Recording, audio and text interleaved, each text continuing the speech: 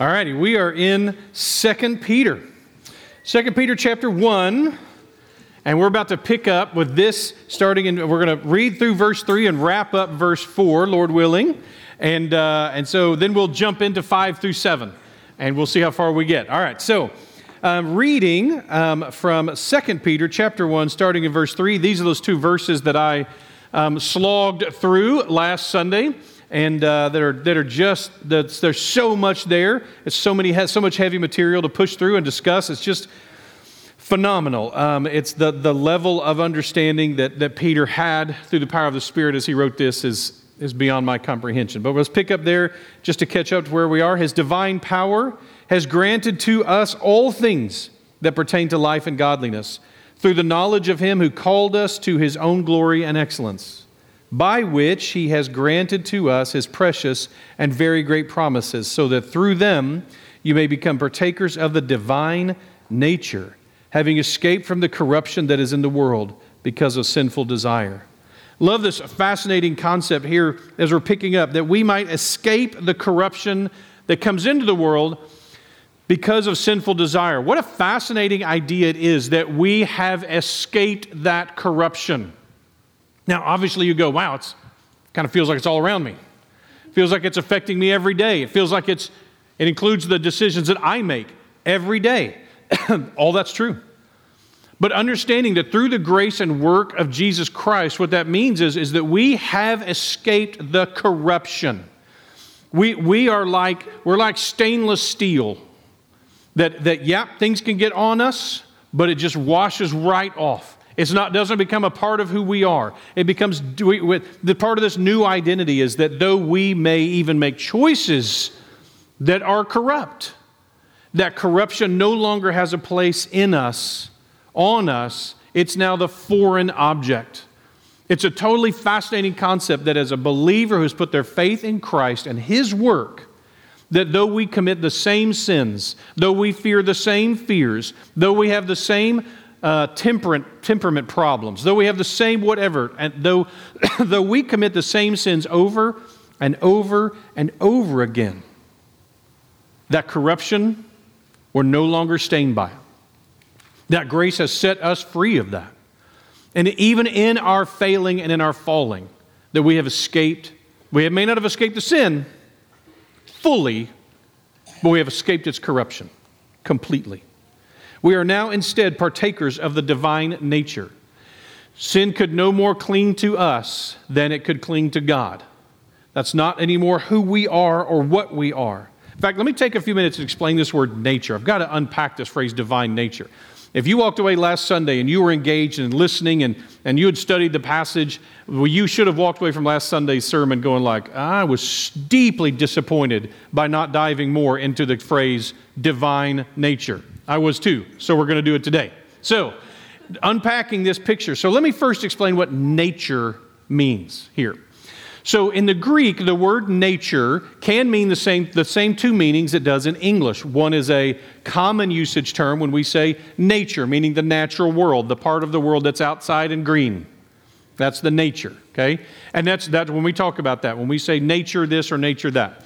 Now, it is funny, we always need to keep in mind as believers, for example, that nature has no causational power. Nature does not cause things to happen. There is no mother nature who's out to get us or anything else. There's no such thing in reality. Nature doesn't cause hurricanes. Hurricanes are just nature.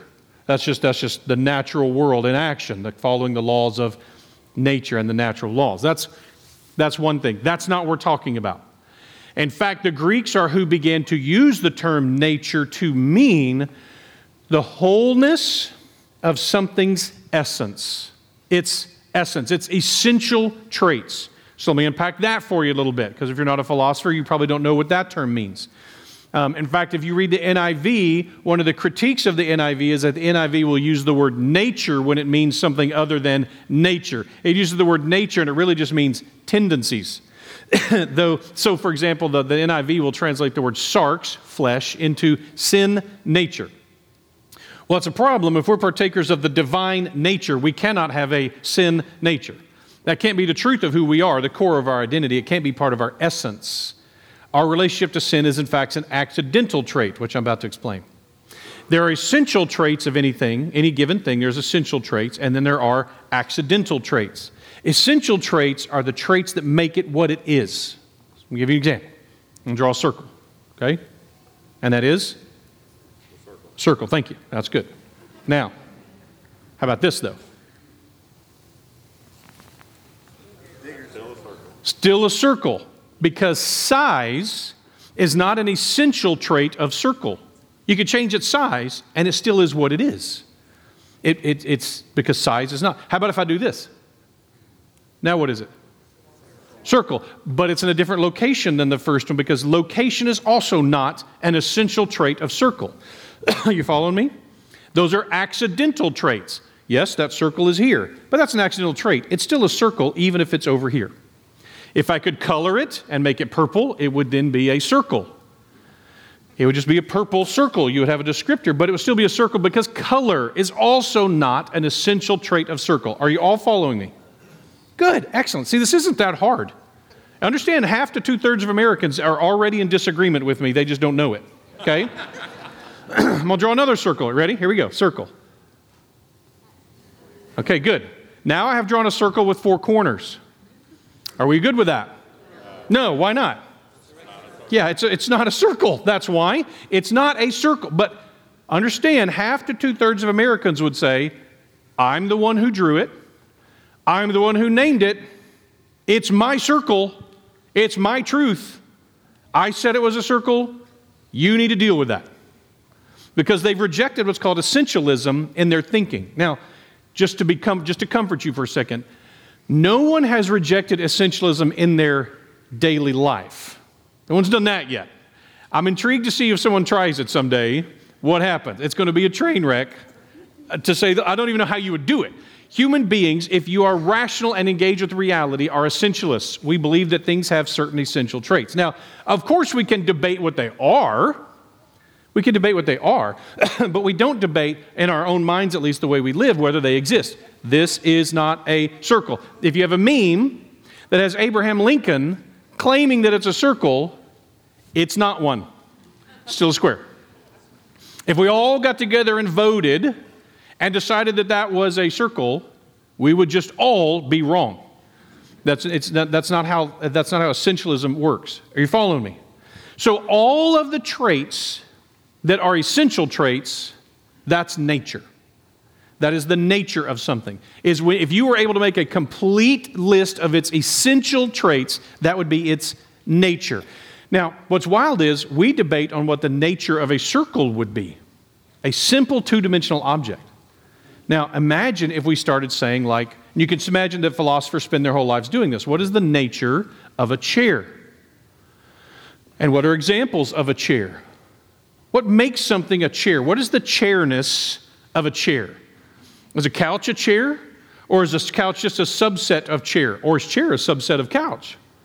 If you sit on it, does that make it a chair? So a stump that I cut off and then sit on, does it then become a chair in its nature when I sit on it? Or if it's a baby doll chair, I can't sit on those. Does that make it a chair? And so you see how people get wrapped up in this for the rest of their lives. Now, imagine if you had to come up with the nature of humans. What are the essential traits of human? Or of man? Or of woman? That would be difficult, understandably. Imagine if you had to come up with the essential traits of God. What are his essential traits? What is his essence? In fact, in the Christian world, in the theology world, there's debate on whether he even has accidental traits. That's a discussion for another day. What this passage, what Peter is talking about here, is that we are partakers in the essential traits, the nature, the essence of God himself. That is unthinkable. And it would be blasphemous if we claimed it about ourselves. If we said, oh yeah, I'm kind of like God. In fact, I think I share in his divine nature. If a preacher got up and said that, you should be worried about what they're going to say next, unless they're quoting from here, which is what it says. This is called the doctrine of regeneration. Something has changed, arguably even at the essential level for a believer. 2 Corinthians 5:17 makes that kind of that case. Therefore, if anyone is in Christ, he is a new creation. The old has passed away. It's gone. It's done. Behold, the new has come. It's hard for us to wrap our brain around that at the identity level because I still look the same. In fact, I often still sadly act the same. But something has changed at a level that is regenerate, starting over again, starting anew with a whole new identity. Let me give you some examples for me. I went from being an orphan to being a son. I went from being someone not special to being a royal priest. Someone with very little theological implication to a temple and a sacrifice to the creator of the universe. From a refugee to an ambassador. From a rebel without a cause to a warrior prince in a service of the King of Kings. From lost to found, from enslaved to purchased into freedom, from dead to alive. Those are pretty deep identity changes, aren't they? That's what happens when someone puts their faith in Christ. So I want to give you a picture for this that may help you. Wrap your brain around this. Because what I don't want you doing is everybody running out and starting their own cult of yourself. And going, hey, I'm a partaker of the divine nature, man. I'm pretty important here. I'm now kind of God myself, right? And we all turn into little Shirley MacLaines standing on the beach, shouting at the heavens, I am God. How pathetic that must appear to God, right? Every book written that declares us to be God, which, for example, Gnosticism does, which we're going to talk about here in a second. No, this would be wrong. That's the idea that we are a cup and we reach into the divine nature and then we run off and start our own little cult, right? Our own little divinity running off into the wilderness to declare ourselves little gods. Don't do that. That's wrong. The partaker of the divine nature is like the cup that is fully emptied out in recognition of its emptiness and is welcomed in to the divine nature of God. This is what it means to be a partaker in the divinity of Christ, is that we are now abiding in Him. In Him, we partake in His divine nature. It doesn't change something because of our grunting it out or making it happen. In fact, what happens, here's what I loved. I wanted to find a clear cup so that it would kind of disappear to you in the audience when I put it in there. That's on purpose, because that's kind of what happens. It's like Christ is now the one living instead of me. Now, he's got to stumble because he's still got that, what's that game, the three-legged race? Poor Jesus is tied on to me in a three-legged race as he tries to help me live my life, right? Imagine how frustrating that must be. As he's like, listen, if you would would you just move? Come, like, that's got to be how he feels constantly. So he's saddled with me and trying to help me live the Christian life, and yet that's the idea. He has the power, the omnipotence. We just have potency. Not omnipotency like he does. We are merely potent. All humans have it because we're created in his image. We have authority and dominion over creation and sometimes each other because we have a God who shares in his divine nature. And those of us who are now existing in his divine nature are experiencing something new. We're not just experiencing his excellence and his virtue, but even his glory. That's so inspiring to me. I want more of his glory. When you read the writers, the New Testament writers and others, they are truly stunned at the thought that they could be sharers in his glory. We feel deeply biological. We need sleep and we need eat, and we have all these different bodily functions, and we just don't feel very glorified. And when we do, it's usually pride, not glory anyway. And so for us to get the opportunity to recognize that God is saying, no, I'm giving you the opportunity that because you are partakers of my divine nature, you are then recipients in many ways with me of the divine glory. We talked more about that last week. You can go back and look at it more. But I know I want more of that. The Apostle Paul writes it this way in Philippians 3. But whatever gain I had, I counted as loss for the sake of Christ. Now let's stop there for a second and think about what gain the Apostle Paul had. This guy was probably one vote from being the Sanhedrin. This would be like someone being asked to be a part of the Supreme Court of the United States, except then add that they're also a high priest. somehow in the mix at the same time. And right on the verge of that, being at the very top of the ladder, as high as you can climb, and as a relatively young man, the Apostle Paul says, you know what I think about that? That achievement, the fact that I had achieved it, whatever it was, whatever your dreams are, Paul had bigger ones and had achieved almost all of them as a young man already. This would be like him saying, I counted that all as a huge waste. It was lost. It was a waste of my time. Verse 8, indeed, I count everything as lost because of the surpassing worth of knowing Christ Jesus my Lord.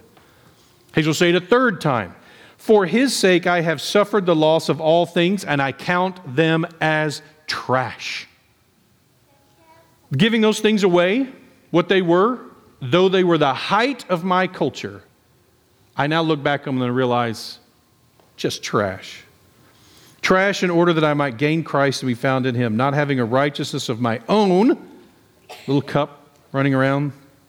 I have no righteousness of my own that comes from the law, but that which comes through faith in Christ, the righteousness from God that depends on faith, that I may know Him and the power of His resurrection, and may share in His sufferings, becoming like Him in His death, that by any means I may attain the resurrection from the dead.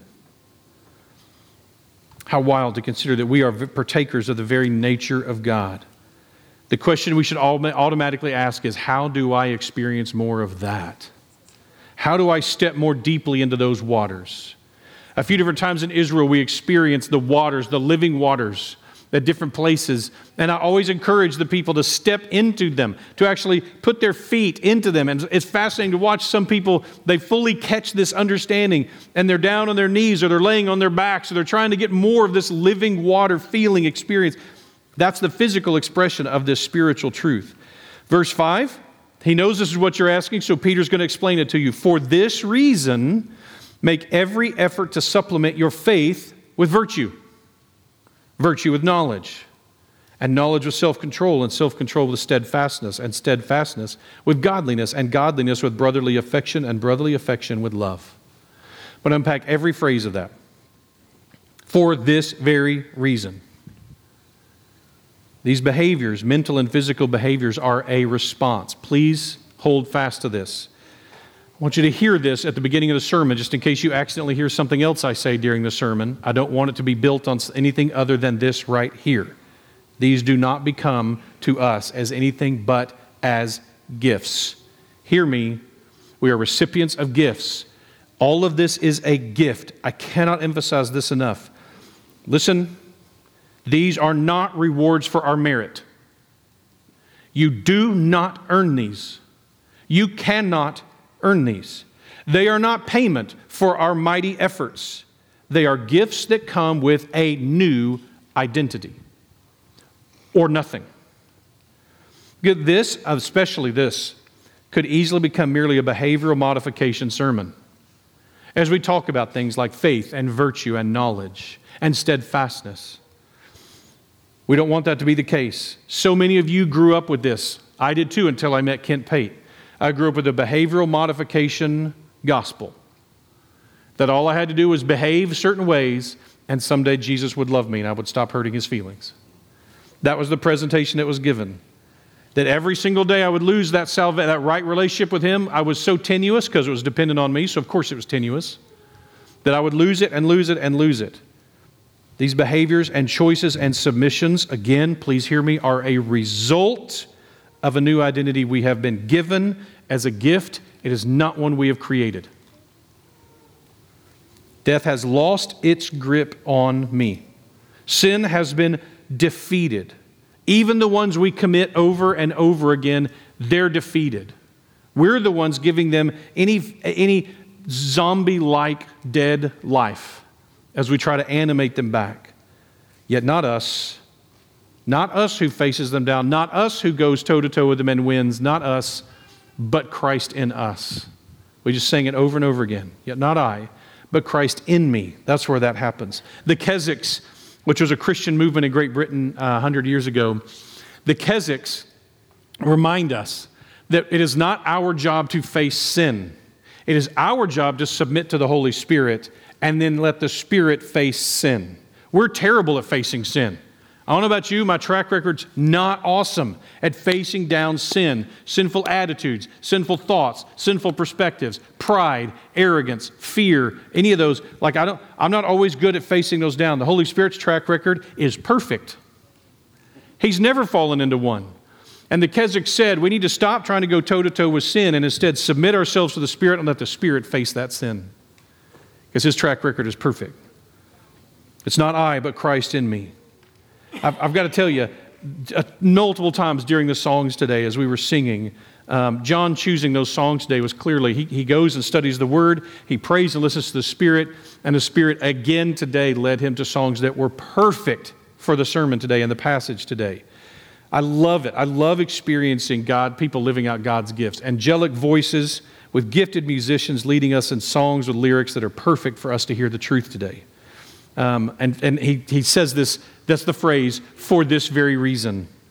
Are you not staggered by what gift God has given you? If we understood this, we would be, for this very reason, Peter says, we would be overjoyed to do the next phrase, which is to make every effort. Well, of course we would. If we understood how valuable it was. People often we get this word, this funny word in English that we get freaked out about, the word burden. I don't want to be a burden to anybody. You know what? I one time referenced children being a burden, and somebody's like, children aren't a burden. And I was like, I don't think you have children. I don't think you actually have children. Of course children are a burden. Hey, let me let you into something. Marriage is a burden. Spouses are a burden. But if I came up here and I had a whole bunch of gold bricks stacked up, and I said, you get to keep all the ones you carry, and you came up here and you would gather all you could, which would be like 2. By the way, movies do that wrong. You'd gather like maybe 2 that you could carry, and you would carry that incredibly heavy burden out to your car. How would you feel about that? Burden doesn't mean bad. The reality is burden means there's something that we carry. Of course we carry one another's burdens. But you would carry those with great joy. Of course all of that's the case. We would make every effort to carry as much gold as we could possibly carry out to the car. And that would be quite a burden. But it would be a good one. Just like children and marriage. This phrase here, giving all diligence. Literally, probably the Hebrew mind would have heard the phrase, apply the whole zeal. All the zeal that you have. Zeal is an important word to the Hebrew mind. Zeal is the measurement of something to be proud of. Zeal is something that it's like when they said about Jesus in the Old Testament prophecies, that the zeal for my house would consume him. That's when he pitched over the big stone tables in the temple area. It's what drove the Hebrew leaders to act the way they did, to go toe-to-toe with the entire Greek army or toe-to-toe with the entire Roman army.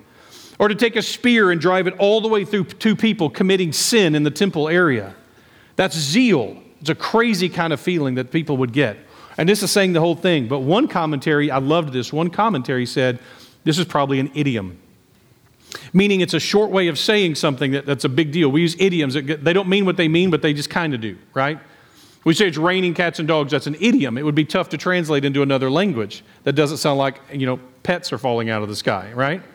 And so that's the same idea. This is an idiom, and it probably the best translation is this is something that coaches would have said to athletes. What's our idiom for that? Just do it. This is the symbol that they wore on their sandals, right?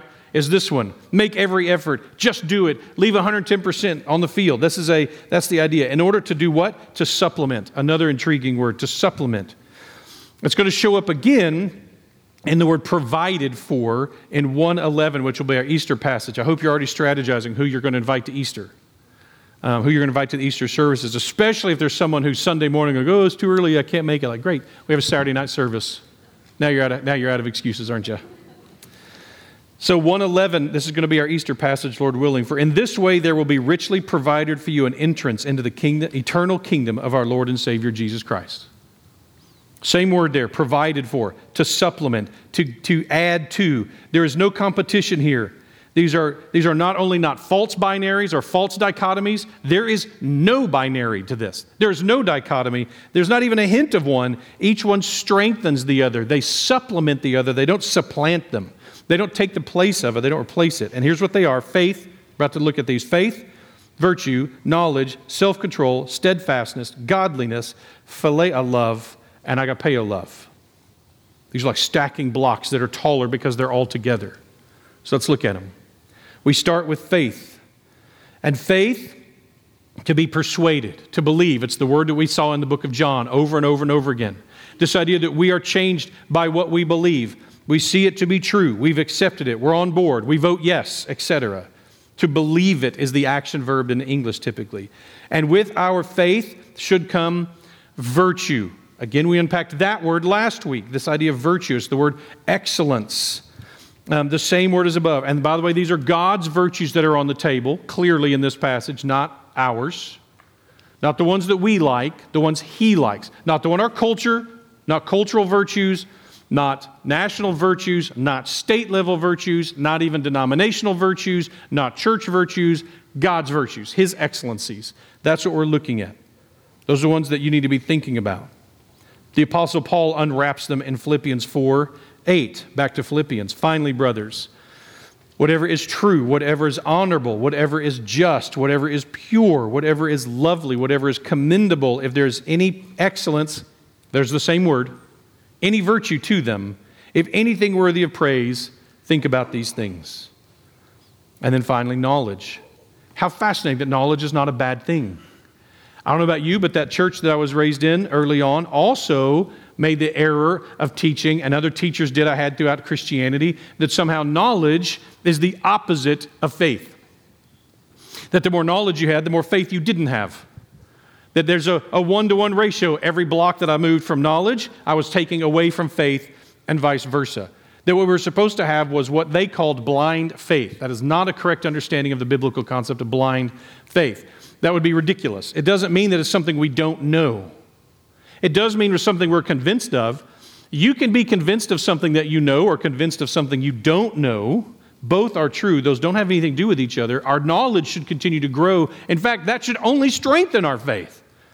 The more our knowledge grows, which is exactly what Peter is saying, that with faith, our faith should not be without virtue, and our virtue should not be without knowledge.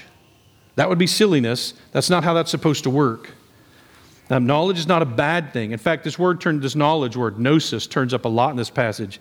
And many people think that the Apostle Peter here, as many of the authors in the New Testament are doing, are confronting the false teaching of Gnosticism. I'm not going to unpack Gnosticism here much. Just know that their entire belief system, which they tried to integrate into Christianity, but it's not going to. Aside from the fact that it has a different theology of God, a different theology of man, a different theology of salvation, and a different theology of virtues, other than that, it's perfect for fitting in with Christianity, right? It's unreal how wrong Gnosticism teaching was. And you just got to be aware, beloved, that when you see to this day, people throw a big fit about, well, how come those books weren't added to the Bible? There were all these other ancient books that were supposedly written by Mary or Peter or whoever, and Philip and whatever, that were allegedly written. Understand, when you say those are ancient books that should somehow be applied to the Bible, recognize they were written hundreds of years later and are directly in contradiction to biblical truth. So it would be similar to, here we are, a couple hundred years after the Constitution, the Declaration of Independence. It would be similar to me writing an article and saying, redheads should somehow be treated as superior in the United States, as better than everybody else, signed Thomas Jefferson. And then I turn that in, right? And you would go, and then acting upset that it's not added into the Constitution or the Declaration of Independence. You would go like, well, you have, no claim whatsoever on it being added in. None. It's several hundred years later. It goes directly against the entire principles of the Declaration and the Constitution, and you're the one who wrote it, and it serves you. Like, everything about this is bad. So when you see in the media, we've discovered, they rediscover the book of Judas about every 10 years, and they're all scandalized by it. It's been around for a long time. No one is scandalized by it unless you're ignorant media people and you have no idea what you're talking about or you have an agenda. And they push this, and they're like, why was this left out? Those Christians are so close-minded. For the same reason you don't let me add that into the Constitution. That's why we don't. Because it has no claim whatsoever. And to this day, I don't know how much it's just rank extraordinary levels of ignorance which I think is more this, it's just dishonesty. It's being disingenuous. They know perfectly well it shouldn't be added. And that's what the early Christians had to begin fighting, because Gnosticism was starting on its rise at this time. And people were starting to teach, and they were claiming that Jesus was the founder of the Gnostic religion. And the apostles kept having to come in and go, nope, see, it's not just what you believe. It's not just what you know, it is what you believe, and it is how you act. Those are all together. Faith, virtue, knowledge. Those go together. And Gnosticism taught only knowledge mattered. Okay, so enough of that. So you add these things to this, you add to the knowledge, self-control. Now I have to comment very quickly on something that we ran into. We were at a conference, the staff, back when the staff was only like 5 people. We went to a conference, and at the conference, there was a speaker who I like, and he's a godly man. I'm not going to throw him under the bus, but he was a speaker, and he gets up there and makes this comment. He's teaching to preachers only. It's a whole room full of pastors and preachers, and he says, the main problem with y'all's churches is that you guys hire thinkers. And it's a bad idea. You do that because you're a thinker, and so you just be the thinker, and what you need to do is hire doers. Hire doers, not thinkers. And it was kind of funny. One, my staff knows me well enough to know how much I hate false dichotomies like that, and they just really get under my skin, and that one's even just dumber than normal. And so as I'm sitting there, I'm getting more and more antsy, and finally about 15 minutes in, I'm like, I'm going to go sit out in the foyer. And they were all laughing because they knew it was coming. I think they probably had bets on how long I could tolerate it. And so I get up and leave the room, and I go out there and I start working on something that's not so much a waste of my time. And even hearing it over the screen, I'm like, oh gosh, oh no. I keep wanting to run up on stage like, don't listen to him. Anyway, that would have been bad. Afterwards, I gathered them together and I said, I just want you guys to know something. I am very, very intentional about hiring thinking doers. Thinkers who don't do, yeah, I get you. There's plenty of church staffs that look like that. They're just lazy. But laziness is a vice, whether you're a thinker or a doer, just so you'll know. No. I think doers who don't think cost the church a lot of money. They break stuff a lot. They do the wrong thing all the time. What I would love to do is hire thinking doers. How about that? How about that for a crazy idea? I don't believe in this false dichotomy, and it's right here in Peter. Thinking doers, people who are, it's not that your virtue is somehow in competition with your knowledge, or your knowledge is somehow in competition with your faith. No, they all add together. And adding to this picture of where was I down to? To self-control, temperance, governor of yourself, power over yourself, dominion over yourself. What a funny concept. It's like the Greek phrase that's turned into this word here is really an oxymoron. The words put together, or the roots put together. As I understand it, essentially says, self-control is when you are more powerful than you are. And it's an oxymoron. It makes no sense, and yet we all know exactly what it means, don't we? We've all been in competition with ourselves, and only one of us is going to win, and we hope it's us, right? It's like, man, I hope I win out over me in this one. We all know exactly what that means. It makes no sense, and yet we get it. And I do want to comment on, a lot of preachers here will reference the whole story, which has been told in 1,000 different ways of, some Indian chief or something. There's 2 dogs in me, a good one and a bad one, and they fight.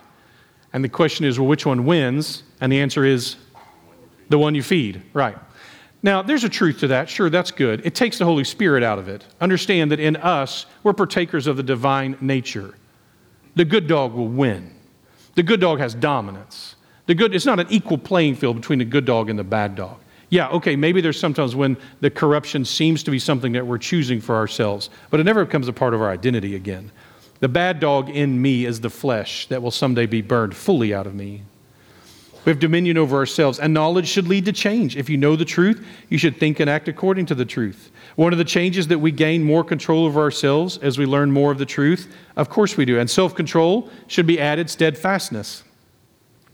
This word here, patience, to remain, to stand still, something that can't be moved. Of course, self-discipline leads to strength, and strength allows us to persevere. This is an axiom. We see it even in our own bodies. When we are self-controlled in the way we treat our bodies become stronger. Of course, that's the case with every aspect of who we are. I'm just flat going to have to skip the video. I'm going to tell you what happens in the video. You can go look it up later. This is a video that shows the moment when Martin Luther faces the trial that he's under. At that time, the Roman Catholic Church was deeply corrupt. So that can happen to any denomination. Every denomination faces it at different times. Because we're infected by us. But looking at this, Martin Luther wants to reform this church that he loves, to rescue the church from the errors that it has come to accept. So he steps up and tries to make these changes, challenging these changes. And eventually, after several years, he gets put in a position where he has to make a yes or no answer. And the yes or no answer, he says this: unless I am convinced by Scripture and plain reason, I do not accept the authority of the popes and councils, for they have contradicted each other. My conscience is captive to the word of God. I cannot and I will not recant anything, for to go against conscience is neither right nor safe. God help me. Amen. Now there's a line that there's some controversy over whether it goes in there, but it's the most famous part of it, that he says, here I stand, I can do no other. That is steadfast. No matter what pressure is brought against us, whatever pressures we face, the cultural pressures, the big tech pressures, the financial pressures, even the religious pressures, will we still be standing after those pressures have given their best? After they've pushed with all of that they have, will we still be standing? Or will we be one of the majority, which will always be the vast majority, that falls? What is that? This word godliness, that we're to then live that out with steadfastness, becomes godliness. Well, of course it does. Devoutness, reverence, what is right before God. To understand it played out, it literally probably means the obligations that are due to the supernatural and the divine. In other words, what God requires of us. Are we living according to what God requires of us? Many of us are aware of Micah 6:8. He has told you, O man, what is good and what the Lord requires of you, but to do justice and to love kindness and to walk humbly with your God. I get asked all the time as a therapist and as a pastor and someone who teaches young people, what is God's will for my life? And they mean, what is God's plan, which God rarely reveals. But if they ask God's will, we look at 1 Thessalonians 4:14 through 18. You want to know God's will? I'm about to reveal it to you. And we urge you, brothers, admonish the idle, encourage the faint-hearted, help the weak, be patient with them all. See that no one repays anyone evil for evil, but always seek to do good to one another and to everyone. Rejoice always, pray without ceasing, give thanks in all circumstances, for this is the will of God in Christ Jesus for you. Well, there you go. Now you know God's will. Master those, and maybe He'll reveal more, right? Following the instructions and the directions and the requirements of God. And the next stacking is intriguing. And with godliness, brotherly affection, and with brotherly affection, love. These are two different Greek words for love, phileo and agape. And godliness, of course, isn't it fascinating that here in the Bible, godliness is not the end? That the top of the stack isn't, and godliness, and obviously we're done now. Like, no.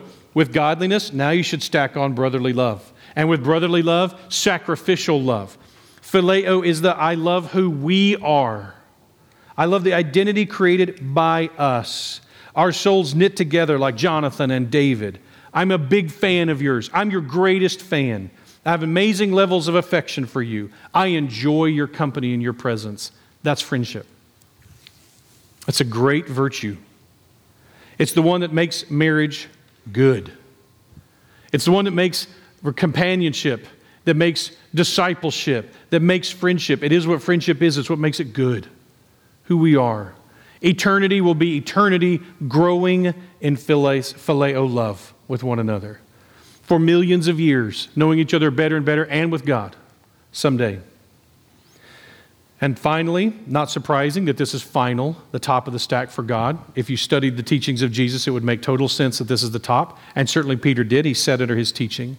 So Peter sets as the top block, the tallest point, agape love. In your King James, this is the word charity. I love you because I choose to. When we were first married, almost 30 years ago, Ginger would do what a lot of young brides will do, which is, we're there together, and she would say, why do you love me? Now, and I would say, I know what you're asking, and we'll get there. But first, I want you to hear this. I love you because I choose to. You don't get a vote. I'm not interested in her opinion. All these wonderful things, because I'm about to tell you all the wonderful things about you, which I know that's what you're asking, right? Tell me all the things you love about me. Great. I'll go on for a while. I'm kind of a poet. I could spend a long time there. But before that, you need to hear, I love you because I choose to. I believe it is what God has told me to do. I believe it is the right thing to do, and therefore I do that. Because you need to know that if all these other things change, I still will love you, because that's not why I love you. I love you because I choose to. It is what God has called me to. Now, that may not be very romantic, but it is highly stabilizing. It's very important for the foundation of who we are to understand this. And this is what Peter puts at the top of partaking in the divine nature.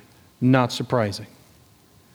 So what I'm going to do is I'm going to read not one of his poems, but one of the Apostle Paul's poems on this concept of agape love. So I want you to stand with me, if you will. We'll close our time with this. Now, I think anytime we read this poem, we should be struck with the question, where am I in this? Where am I in living this out? And now you can even know if you go, I'm not doing this stuff very well.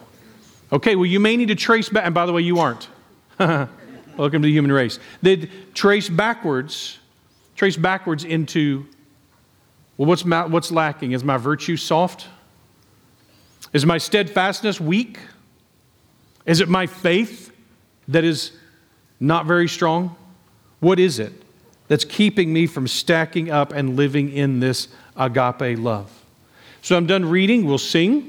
And you can sing if that's what God leads you to do. You can pray if that's it. You can come up here and pray here with us. If you've never put your faith in this God who is the only perfect example of this love, then you can do that today, and we would love for you to do that. Let today be the day of salvation.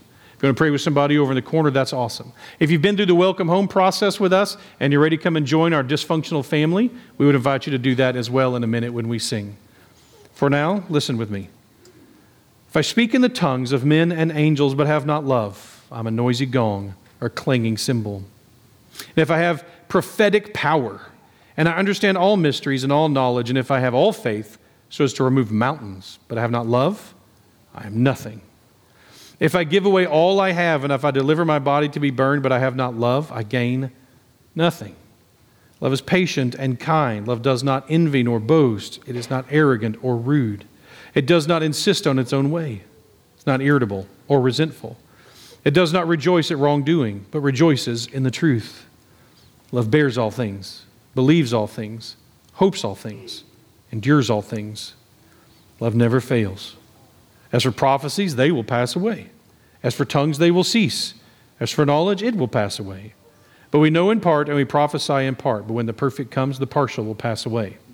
When I was a child, I spoke like a child, thought like a child, I reasoned like a child. When I became a man, I gave up childish ways. For now we see in a mirror dimly, and then face to face. Now I know in part, then I shall know fully, even as I have been fully known. And now faith, hope, and love abide, these three. But the greatest of these is love. The very words of God.